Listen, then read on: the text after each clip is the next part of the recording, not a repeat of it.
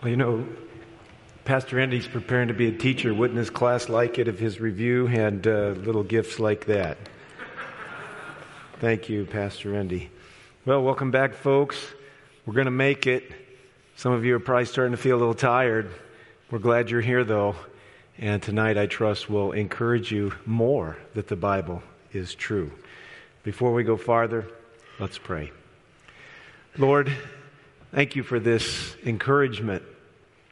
We can call it evidence, for it is. But the proof is really in that inner witness, Lord. It's the function of the gift of prophecy when your presence amongst your people reveals the secrets of our hearts, speaks to only us through the Word. That inner witness that the beloved John wrote about. I pray indeed, Lord, help us to recognize it, for the inner witness is you. Now, Lord, guide us on this journey tonight, I pray in Jesus' name. Amen. All right.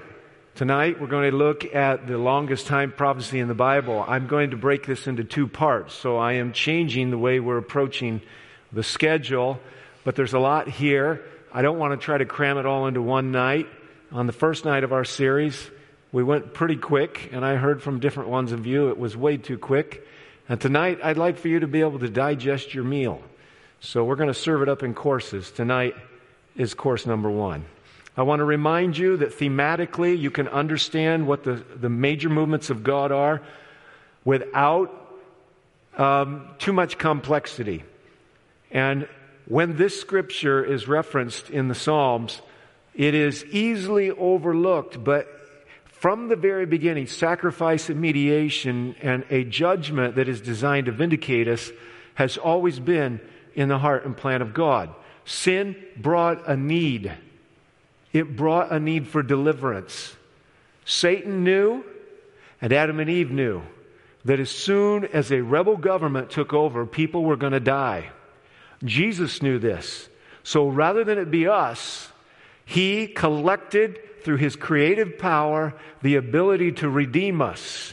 He who brought us into this world, brought us into existence, could collectively lift us out of this chosen slavery. That storyline of deliverance and a restored relationship and ultimately a reinstatement, a place back in Eden, was a gift of Jesus, promised in the garden, formalized on the plains around Mount Sinai, and then fulfilled in the coming of Jesus. But the fulfillment is yet and ongoing.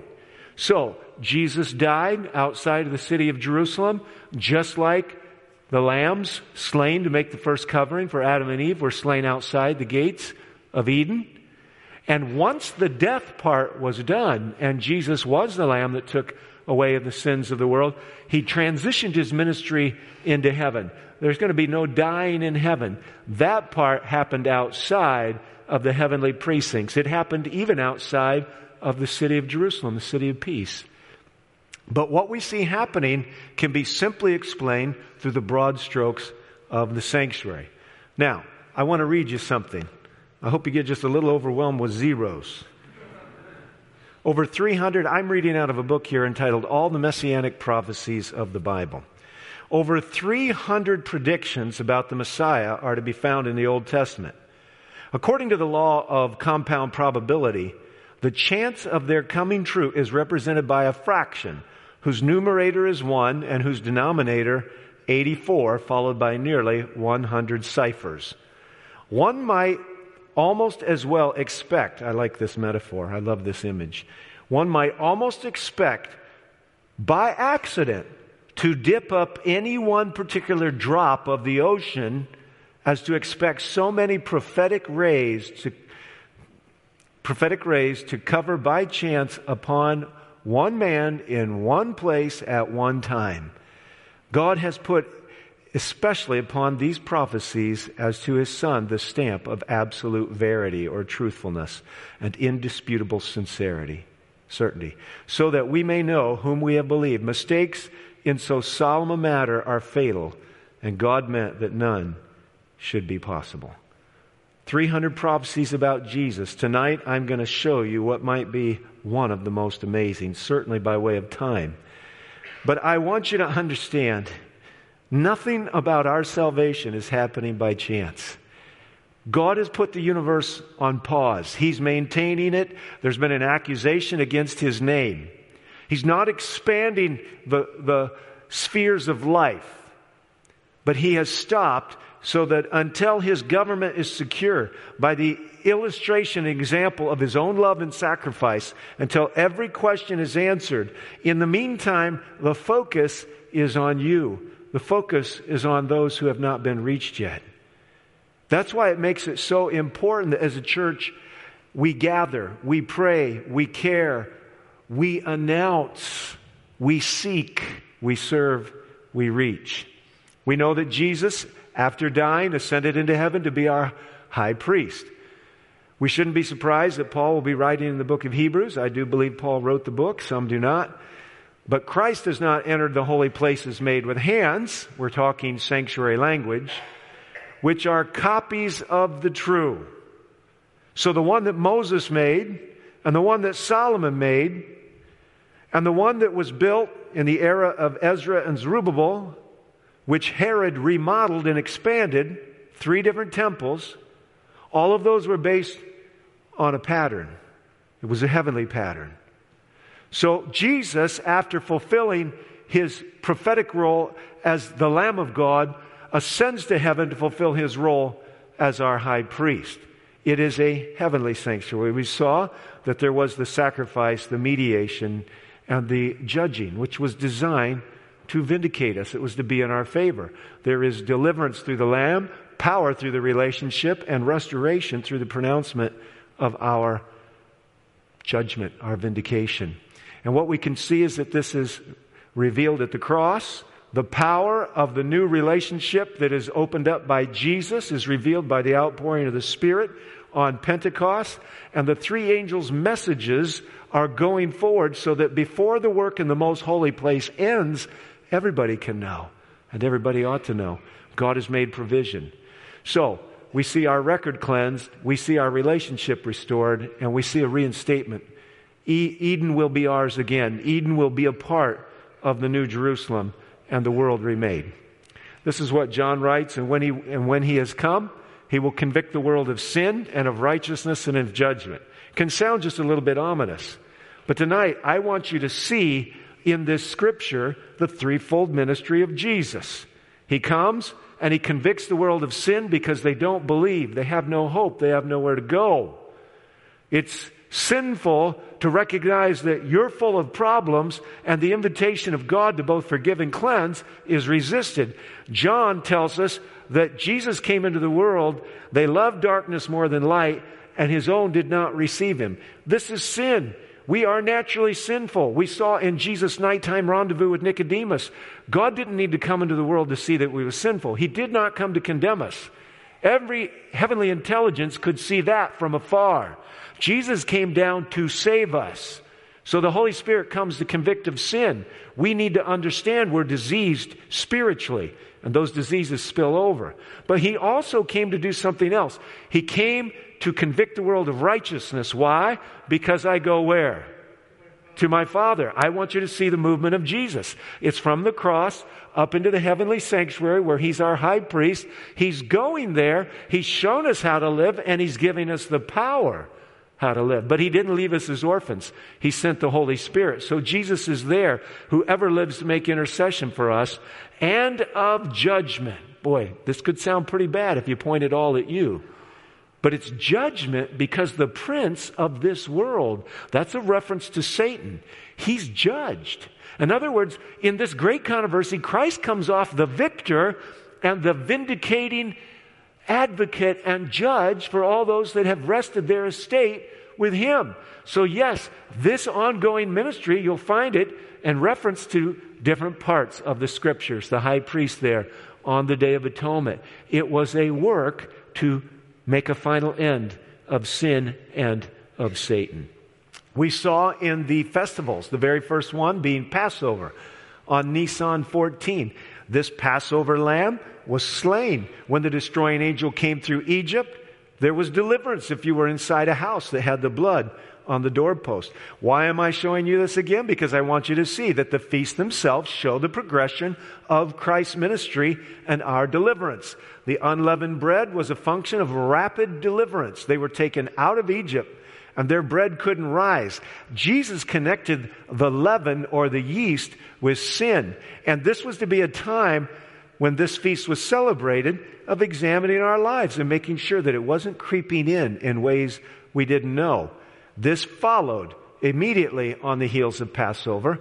And during that Passover weekend, when Jesus came and was the Lamb who became slain, during that weekend, Christ brought first fruits to life. There were others who were resurrected on that weekend, and Jesus took them back to heaven. So we see now we're progressing through the spring feasts, which are about grains.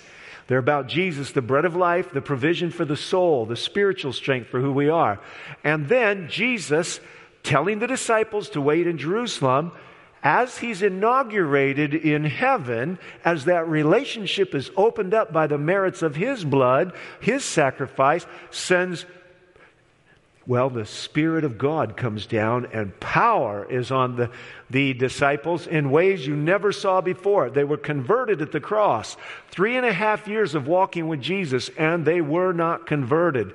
But when they beheld Jesus and a new frame of understanding broke upon them, and they realized that Jesus was the suffering servant of Isaiah, and that Jesus had to pay the price of our sins, and they saw the depth of self-centeredness in their lives, arguing over who would be the greatest on the very night Jesus' heart was weighed down with what was in front of him. They were changed people.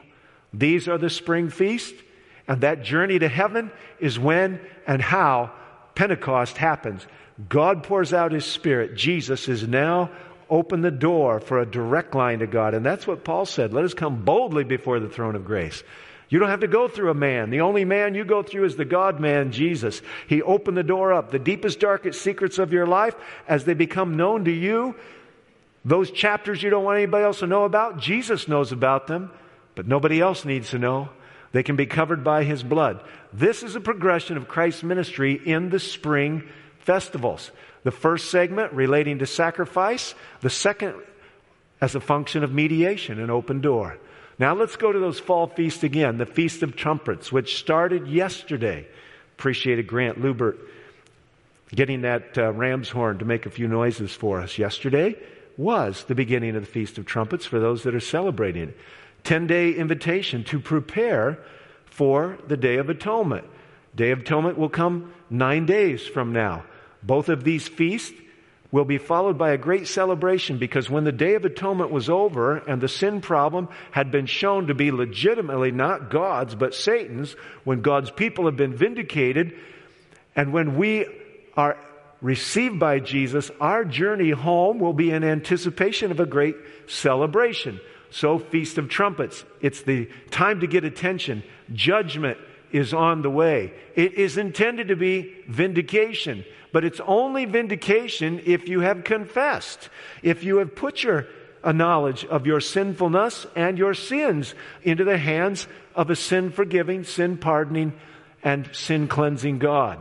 When that day was over, 5 days later, the Hebrews, all men that were of age of accountability, came to Jerusalem. This was a required feast, and they celebrated. Friends, the marriage supper of the Lamb is what Jesus is waiting for. He's looking forward to closing this chapter. Only one thing really stands between Him closing it and our celebration, and that's that the world might know. This was one of the admonitions and signs Jesus told us about, and that is that this gospel of the kingdom will be preached to every kingdom, tribe, nation, and people, and then the end will come. So here we have the dynamic of judgment. When judgment is finished and God's people have been vindicated, then it'll be time to celebrate, and what a great day it will be. God always sends a message to prepare His people for major worldwide events which will affect their spiritual destiny, and this is what the Bible says. God does nothing without announcing it through His prophets. Now, if all you knew was what I've shared with you over these last several nights about God's plan of salvation in the sanctuary, and then what I've shown with you about a progression of ministry through the feast, wouldn't you expect that before Jesus came the first time And before Jesus comes back the last time, God will put down some prophetic markers so the world could know time is running out. Deliverance is almost here. It's one thing to know thematically and in general what the Bible says. It's one thing to see it in symbols and types. It's another thing to see it spelled out. So we are not surprised that one of the last messages of the book of Revelation is a message of the everlasting gospel. I saw another angel flying in the midst of heaven, having that gospel to preach to those who dwell on the earth, to every nation, tribe, tongue, and people. Everybody deserves to know who God really is, how much focus He's put into this little world, how much He desires to be able to save us. This is a message. The message is, fear God and give glory to Him, for the hour of His judgment has come. When this message is being proclaimed, judgment is already underway. Don't miss that point. God has a graduated investigation of what's been going on. Jesus has told us that when He comes, He's going to come with His reward. This is an announcement so that the world might know that eventually the door on the offer of redemption is going to close. Now, can you imagine if God was in Christ reconciling the whole world? How many people does He want to save? We've already saw that He doesn't want anybody to perish. John 3:16 says that whosoever believes, for God so loved the world, the entire world. Nobody's on the hate list. Everybody's on the love list. Can you imagine what it must be for an omniscient, omnipotent God to have made full provision for the entire world and know they're not all taking advantage of it? But how must He feel when He realizes that lots of them don't even know about it? You see, that's where the church comes in. There's so much emphasis today on individuality. Oh, I'll go to church if I feel like it. Oh, I won't go to the meetings if I don't feel like it. You see, friends, the church is to be an army. We saw last night that it's the gift of prophecy that locks horns with the beast. There's a war going on. That trumpet gives a certain sound because it's a battle between light and darkness, good and evil, right and wrong. It's absolutely imperative that the church is rallied like a mighty army moves the church of God. Brothers, sisters, we're treading where the saints have trod. We're not divided, all one body we, one in faith and doctrine, one in charity. You see, friends, the church is the only one that's going to announce with trumpet-like tones the great invitation to come to a God who's made full provision, cleanse your record, open a relationship, and reinstate you as Adam and Eve were before sin entered. It's absolutely important that you understand when we look at the book of Revelation that this word for angel really means messenger. God actually uses people to do this announcing. It's your job and my job. It's our job collectively. And even tonight, as we share this place and this time and this moment, we couldn't do what we're doing here if there wasn't a team effort making it work. God's end-time message is a message of judgment. And everybody ought to know, they ought to be able to make a decision of whether or not God is someone they could love and someone they'd want to spend eternity with or not. So between these two books now, I'm going to show you the most amazing timeline in all of Scripture. The final judgment, Revelation gives the what? Daniel gives the when and the where, and Jesus gives us all assurance that He wants us to be there. My reward, Jesus said, is with me when He comes to give everyone according to his work. We saw that at the coming of Christ, the righteous dead are resurrected, the righteous living are translated. The wicked dead are slain by the brightness of His wicked living are slain by the brightness of His coming, and the wicked dead remain in the ground. That means before Jesus comes, there's been an investigation into whether or not we're safe to save. There is a judgment that precedes the coming of Christ. It's a graduated judgment. The angels get to see if what God has done is fair. By the way, it was their home that was originally interrupted. It was their home in which rebellion and civil war broke out. After we've been taken to heaven, we've been told in the Scripture that we're going to sit on thrones and we're going to judge with Christ. What are we going to be judging? Well, before the wicked are destroyed at the end of the millennium, we're going to be seeing that God is completely fair. And by the way, friends, I don't want to miss this point. I have dealt with people before that says, why does anybody need 1,000 years? Perfect intelligence, God to explain these kinds of things. Why do we always look at the judgment through the frame of only intelligence? When will we actually let the heart be a part of this 1,000-year journey? It's way too much for somebody to think that the end is completely forever. When somebody we love dies, the Bible says, don't weep, don't cry, don't grieve like everybody else, because you know there's a morning coming, there's a resurrection. But when that 1,000 years ends and the wicked surround the city and fire comes down and consumes the wicked, that's it. It's over. How do you get somebody ready for that? We've got to look at that 1,000-year period through much more than just the mind. God is the author of love. It's not just a choice, although that's where it starts, but it's actually an emotion as well. When Jesus comes, His reward is with Him. That's because the angels have looked at the books, God has vindicated His people, and He's coming to get them, every question being answered.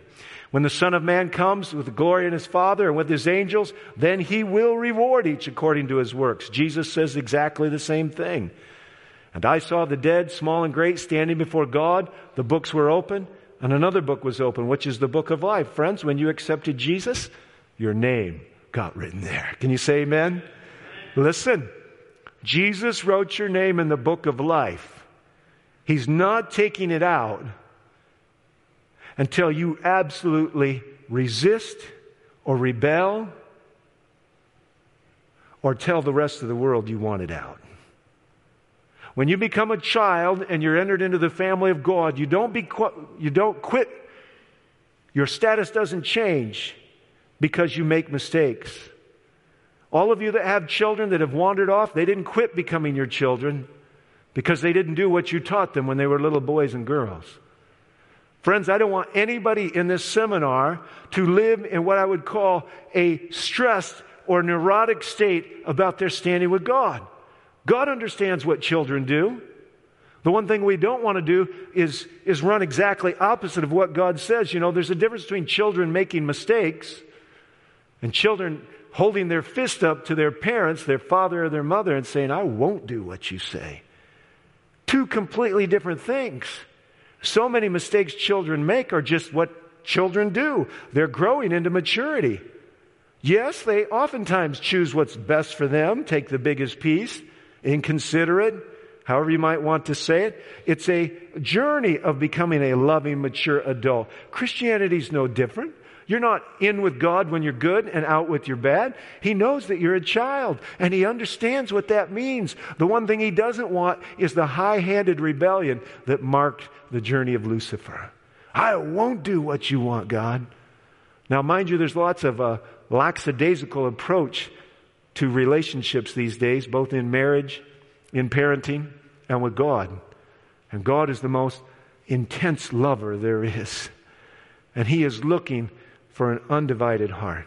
You can't even create or give Him that, friends. One of my favorite prayers comes from a book called Christ Object Lessons, which says, Lord, take my heart.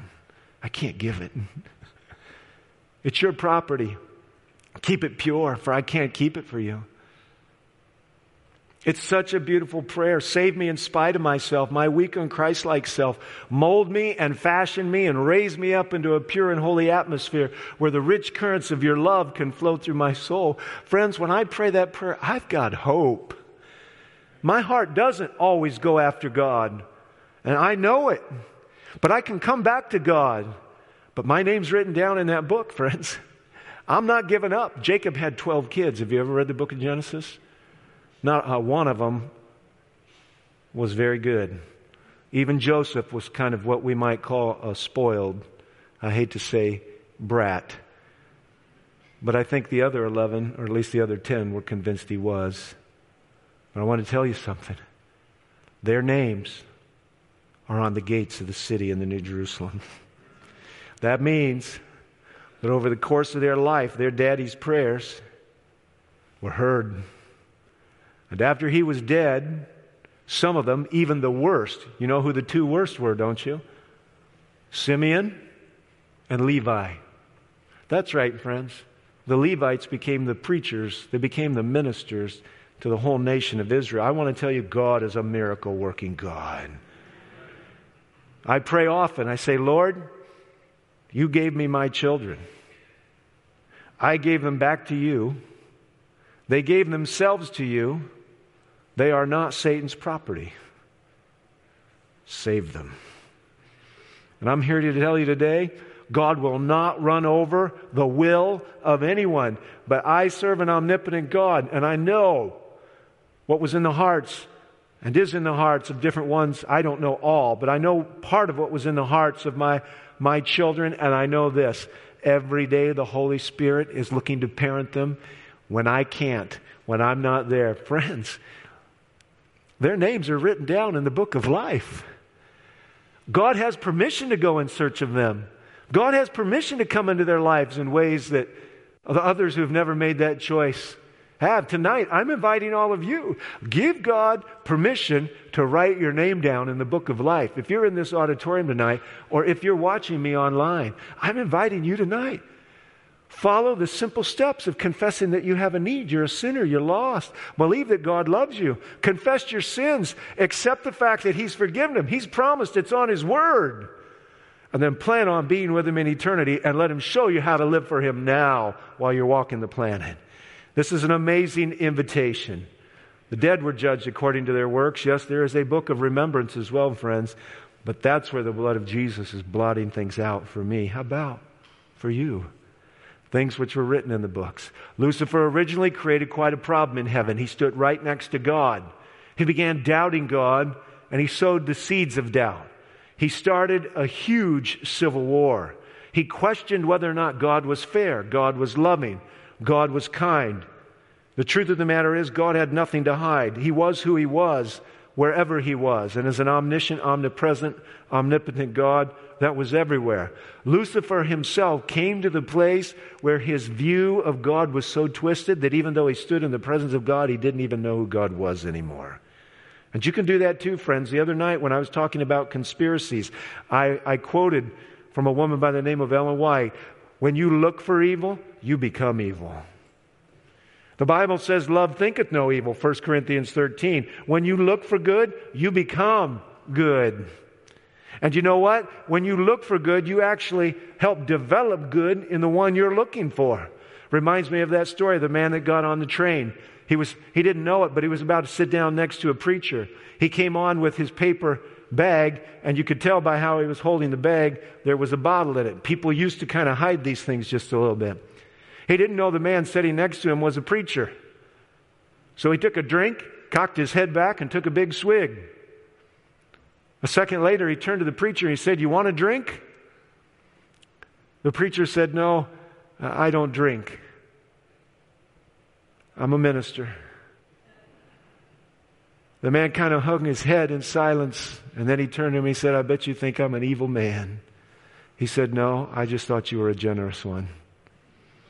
I want you to think about how you're looking at people, friends.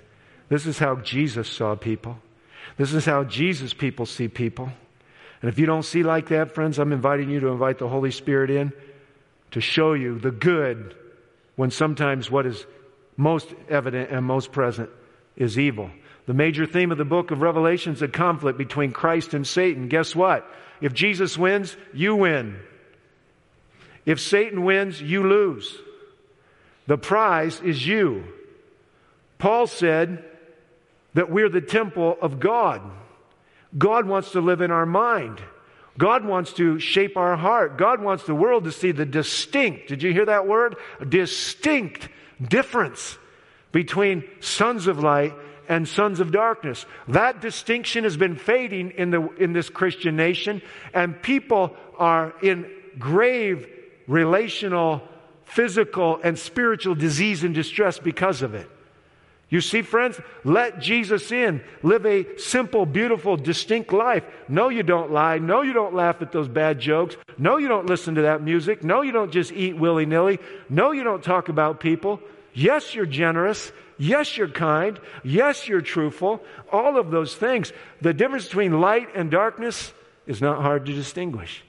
This judgment is important.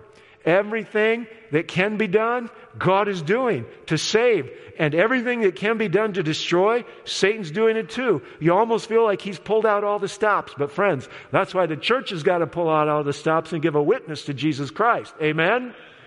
That's who we are. Where does the judgment take place? Daniel tells us, "I watched till thrones were put in place, and the Ancient of Days was seated. His garment was white as snow, and the hair of his head was like pure wool. Friends, this is the same basic description of Jesus in the first chapters of Revelation. His throne was a fiery flame, its wheels a burning fire. 1,000 thousands ministered to him, and 10,000 times 10,000 stood before him. The court was seated, and the books were open. Now listen, I showed you in the introductory parts of this seminar the first of all of the prophecies of Daniel. Babylon, Medo-Persia, Greece, Rome, and a divided kingdom, and a stone cut out without hands. That is one of the most simplest portrayals of the future there is. But every time you come on a prophecy in the book of Daniel, you get more focus on the time of the end. We call this outline prophecy.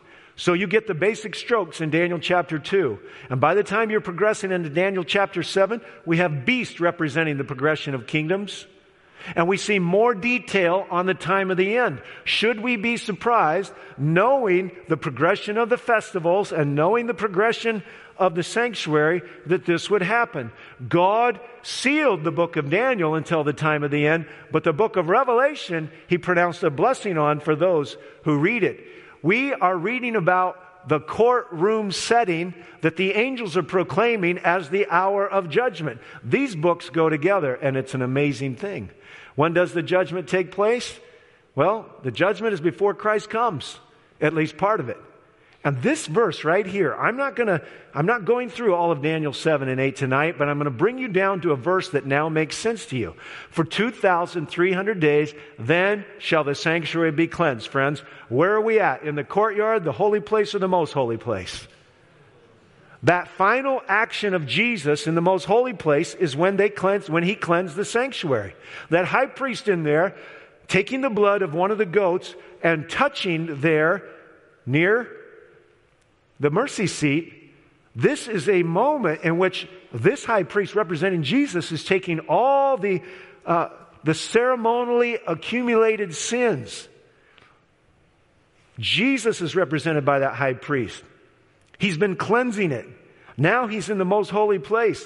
He's going to carry those sins out in His person, and He's going to confront the one who caused the sin problem. The atonement is done by the time Jesus does this. His blood has made the atonement. But 2,300 days, then shall the sanctuary be cleansed. Now tomorrow night, I'm going to do what I said I would do tonight. I told you that tonight I would show you what was the world's biggest tent back in the middle 1800s.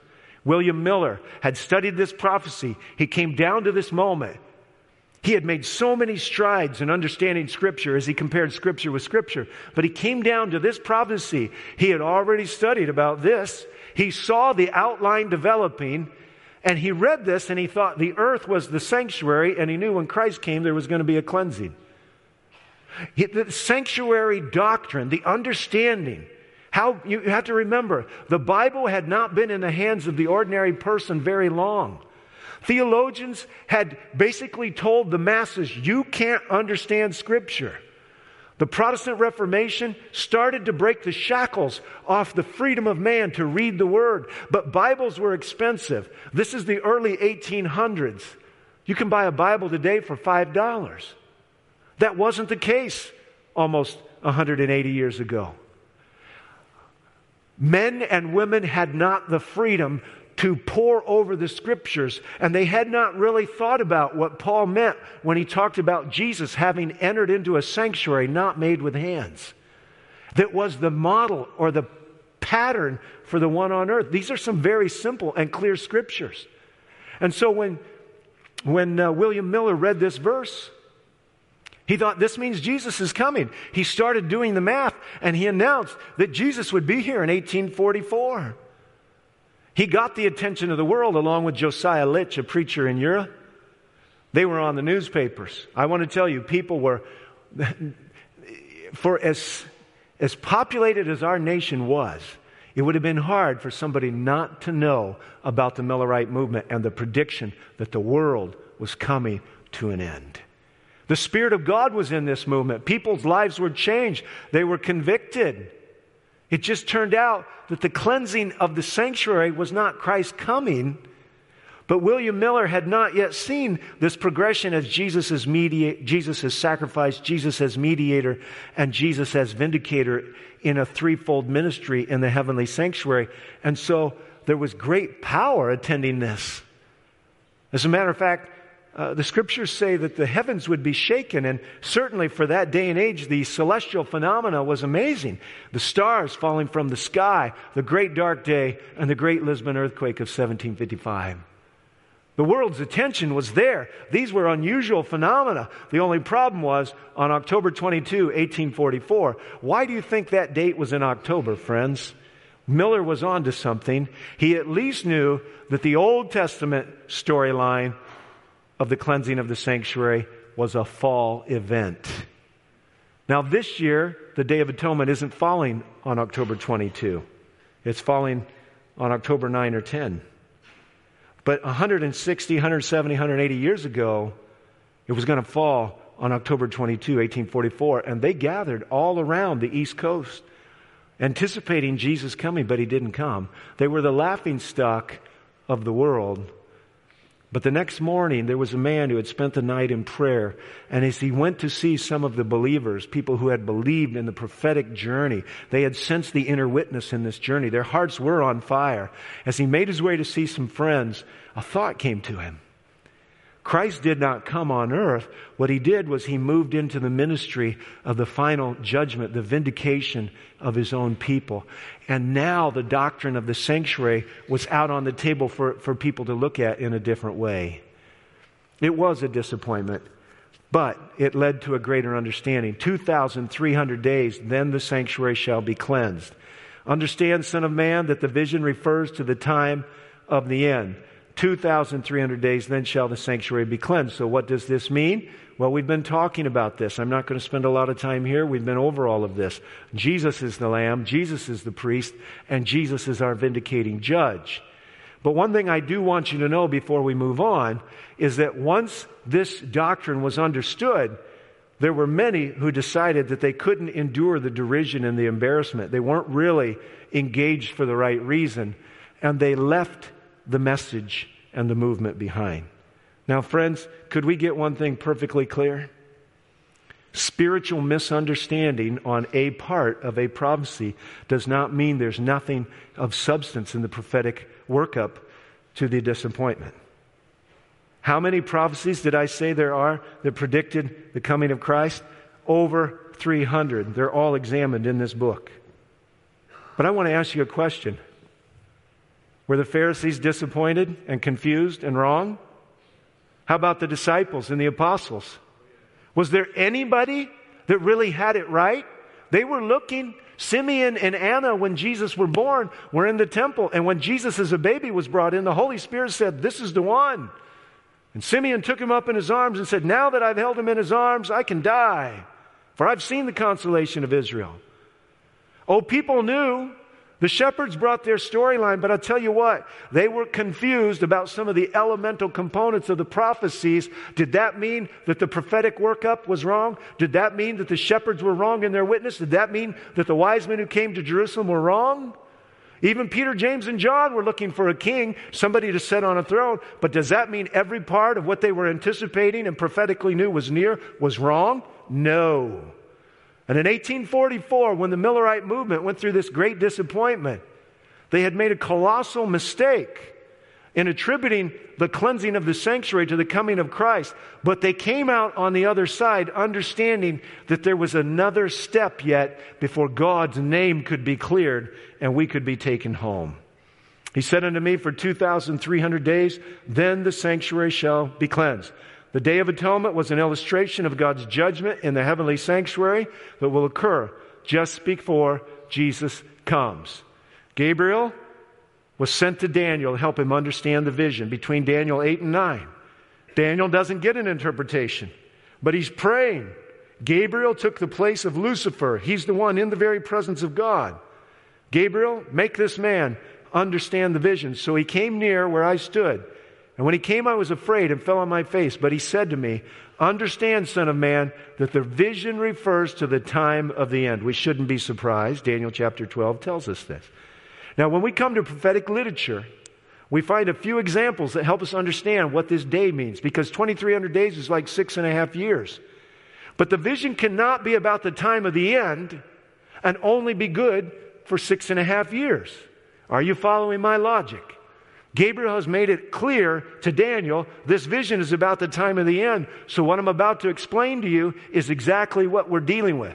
When Ezekiel, another prophet, had to prophesy against Israel, and I hate to say that, but against Israel, he was told to lay on his side.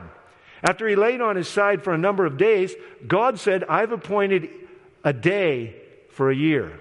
How many of you remember when the spies went out to examine the promised land? How many days were they out there? 40. When they came back, 10 gave a bad report, 2 gave a good report. The nation decided to not act in faith, even though the Red Sea had been opened up and water had flowed out of rocks. All of a sudden, the God that got them out of Egypt couldn't get them into the promised land. And when they complained and lamented bitterly, it was a wicked unbelief. God said, okay, you want to go back?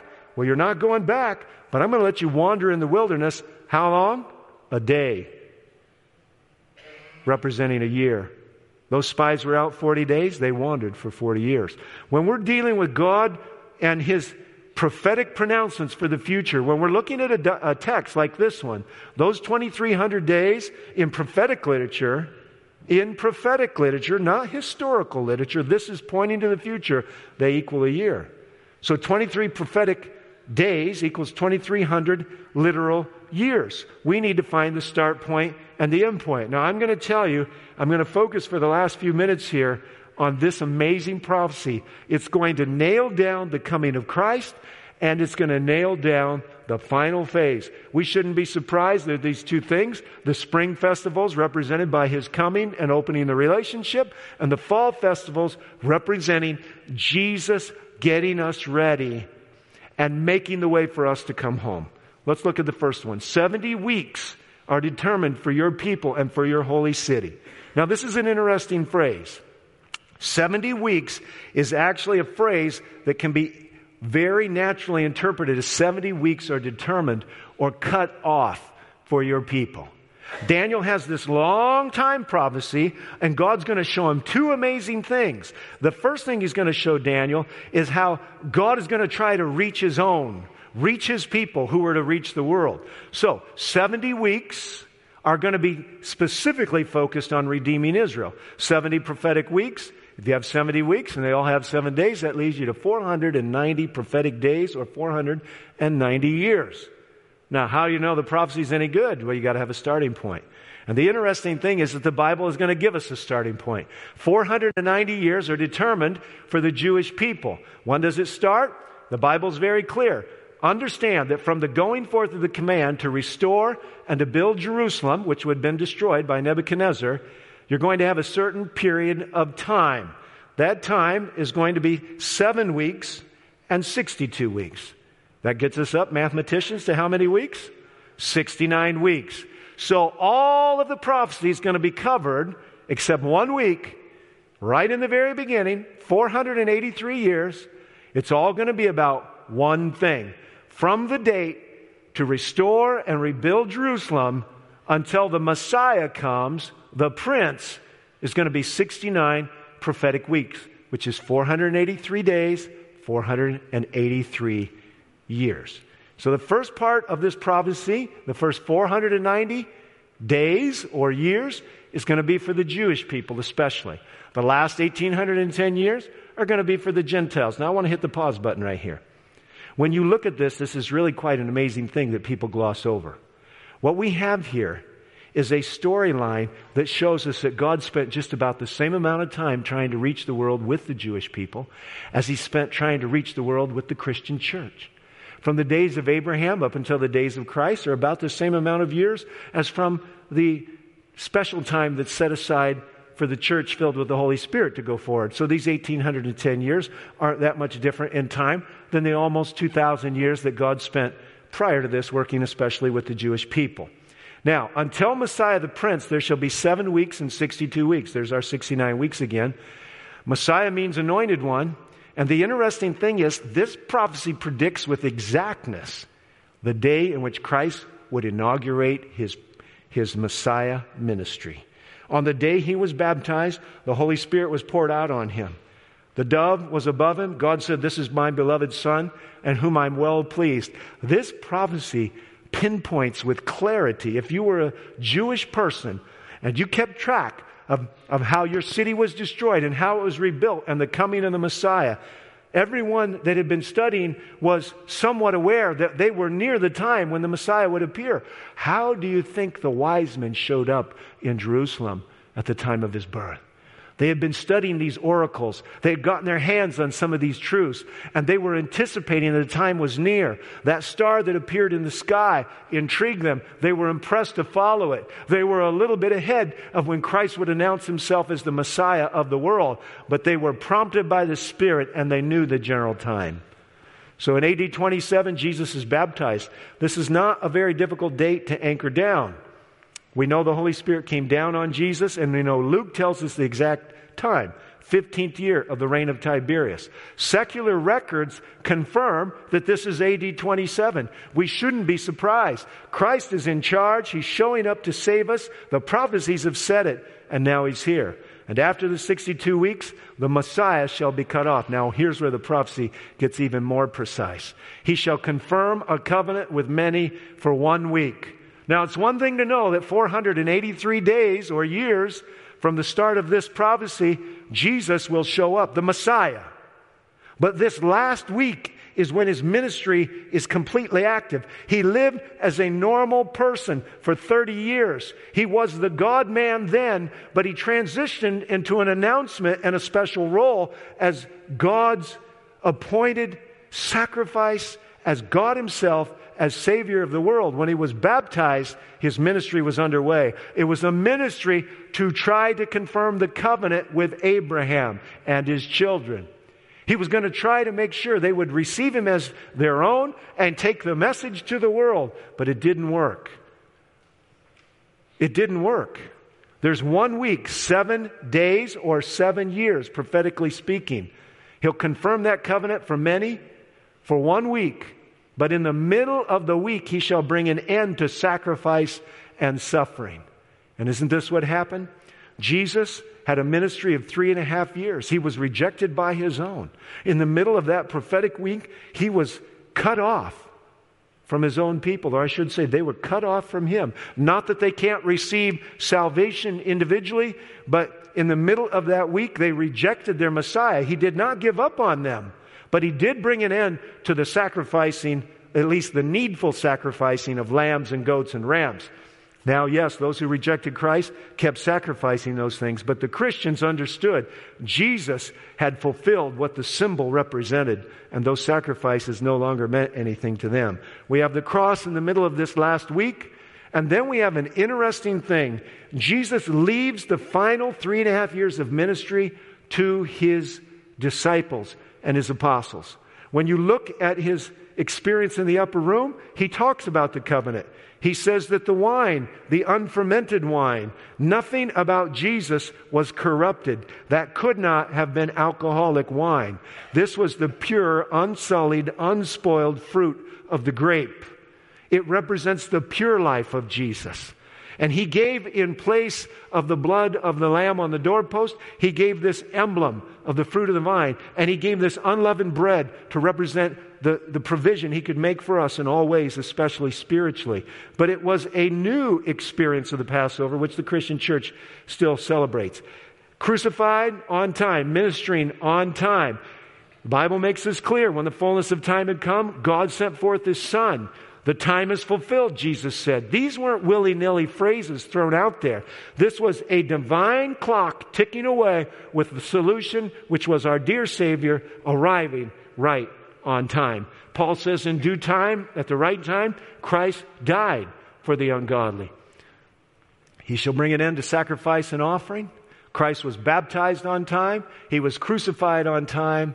And he asked his apostles, minister here in Jerusalem, then minister beyond. But they weren't to go beyond until they attempted to confirm the covenant. So what happens in the end? There's a man by the name of Stephen. 3.5 years have gone by since Jesus was crucified. Stephen is called into court. It is before the Sanhedrin. He begins a sermon. In that sermon, the trumpet gives a certain sound. The prophetic gift is operative. He's there to teach. He takes them back over the experience of the patriarchs. But there comes a point in time when he announces the rejection of the Messiah, and the voice is ringing true, and the prophetic voice has that certain sound. And these men determined right there, right then, that they will take the life of Stephen. And so he was stoned. He was brought to an end of his prophetic gift simply for announcing that Jesus was indeed the appointed and the anointed and the crucified Savior.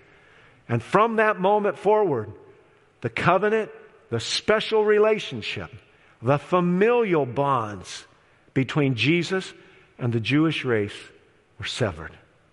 It was, as you might say, the great divorce. In AD 34, the end of the 490-year prophecy is completed. The Jewish nation rejects Jesus as a Messiah, rejecting the message announced by Stephen. And then the gospel goes to the world. So what's left, friends? These 70 weeks were determined for the Hebrew people, but there's still 1,810 years left. Then the sanctuary shall be cleansed.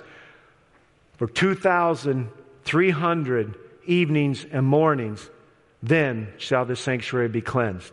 That first part was for the Jews, but that second part was for the rest of the world. As a matter of fact, Jesus would announce the day and the hour that his ministry would move from simply mediation into the final act of vindication for those who have put their lives in his hands. That brings us up to 1844. 2,300 evenings and mornings, then shall the sanctuary be cleansed. Jesus moves into the final phase of judgment. And that judgment is to be on behalf of the saints. And yet those who have not hidden their life in Christ might find themselves appropriately unsettled at the knowledge that for the last 170 years, this judgment has been going on. How much longer will it go? I don't know. But I do know this. As Peter says, the hour is closer than when we first believed. Since 1844, we've been living in God's judgment hour. His desire is to vindicate his people. But these angels are echoing exactly what Daniel predicted. The hour of his judgment, notice what it says, has come. This movement actually began before anyone knew how to announce it. William Milner was wrong. It wasn't the coming of Christ. And that judgment started and it wasn't even understood. And by the time it's understood, it's underway. Don't miss the verbiage. Friends, tonight, we don't have to be afraid of this judgment. It's not against us if our lives are hid in Christ, if we're living a surrendered life. This was a judgment that was to prepare us to go home. And yet, it seems like we've gotten a little bit comfortable here. God's calling us to remember that this amazing journey of sacrifice, relationship restoration or mediation, and then vindication, the world needs to know what the real storyline is. Especially when you compare it against much of what the Christian church is that teaches that if you don't follow God, you're going to burn in hell forever and ever. I mean, this message must get out that the Bible is absolutely accurate. It's not just 1/84 with 100 zeros. It's not just dipping into the ocean expecting to get that one drop you wanted to get. This is an amazing confirmation of God's omniscience and knowledge of the future, his all-knowingness. And I want to tell you something. What it shows is that God was prepared before the foundation of the earth to save us. Nothing's happening by accident. God is looking to redeem us. There is a place waiting for us. He has planned for the Messiah to come. He has planned for a transition of ministry on Jesus' behalf.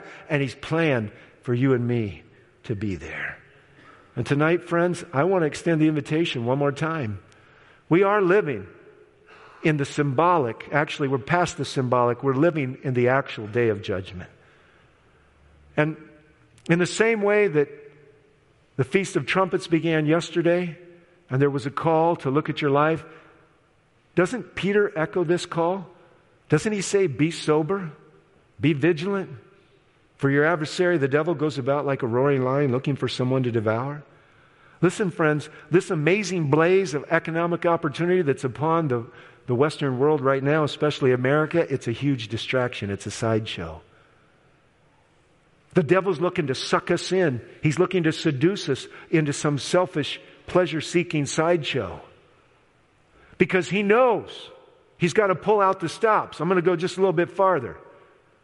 When they were right on the verge of the promised land, and Balaam couldn't curse them, what did he do?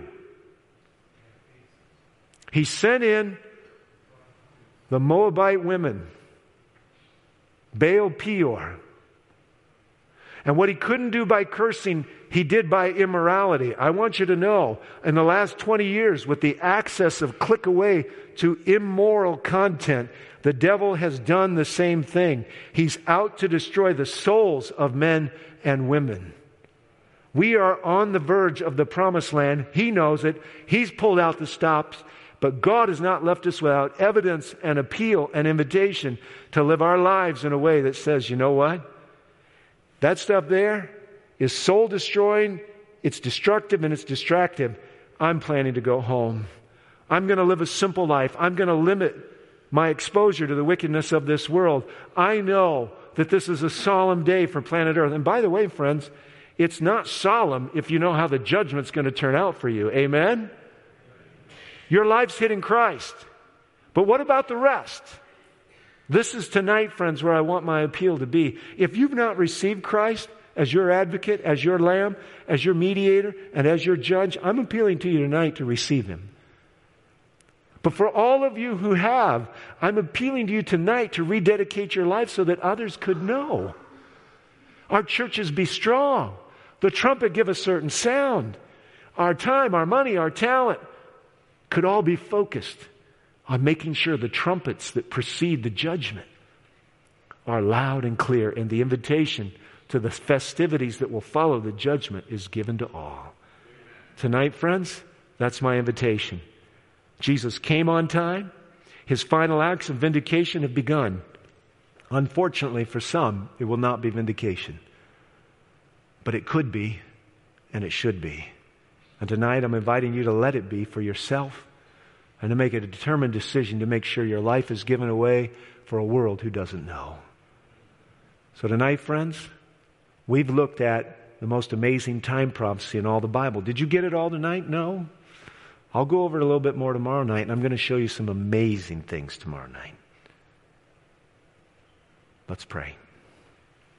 Lord, we're pressing on. The trumpets blew for 9 nights, 9 mornings, 9 evenings before the Day of Atonement. It just so happens to be, Lord, that's where we are in this seminar. I'm praying, Lord, give us strength for the last 3 nights. What might you do to change how we're living? What might you do to change our focus? What might you do to expand our understanding? I don't know, Lord, but I'm praying, revive this church. Revive the hearts of the people in this room and those that are watching on the internet. I'm praying, Lord, may they know there is a God who sits enthroned above the circle of the earth, and His desire is to change our lives and bring us home. Thank you for what you've done to bless us, Lord. May it not be weaponized against us to love this world, but may we weaponize it to warn and invite and win this world. Guide us now and bless us in our fellowship. Bring us back again tomorrow night and help us to press on in this journey of Jesus on prophecy. In your Son's name I'm praying, Lord. Amen. God be with you. I hope you enjoy some refreshments. Come back tomorrow night and we'll look more closely at this most amazing Bible prophecy. God be with you. Turn your Christmas Behind Bar cards in if you can join us on November 10, and we'll look forward to another celebration. God be with you.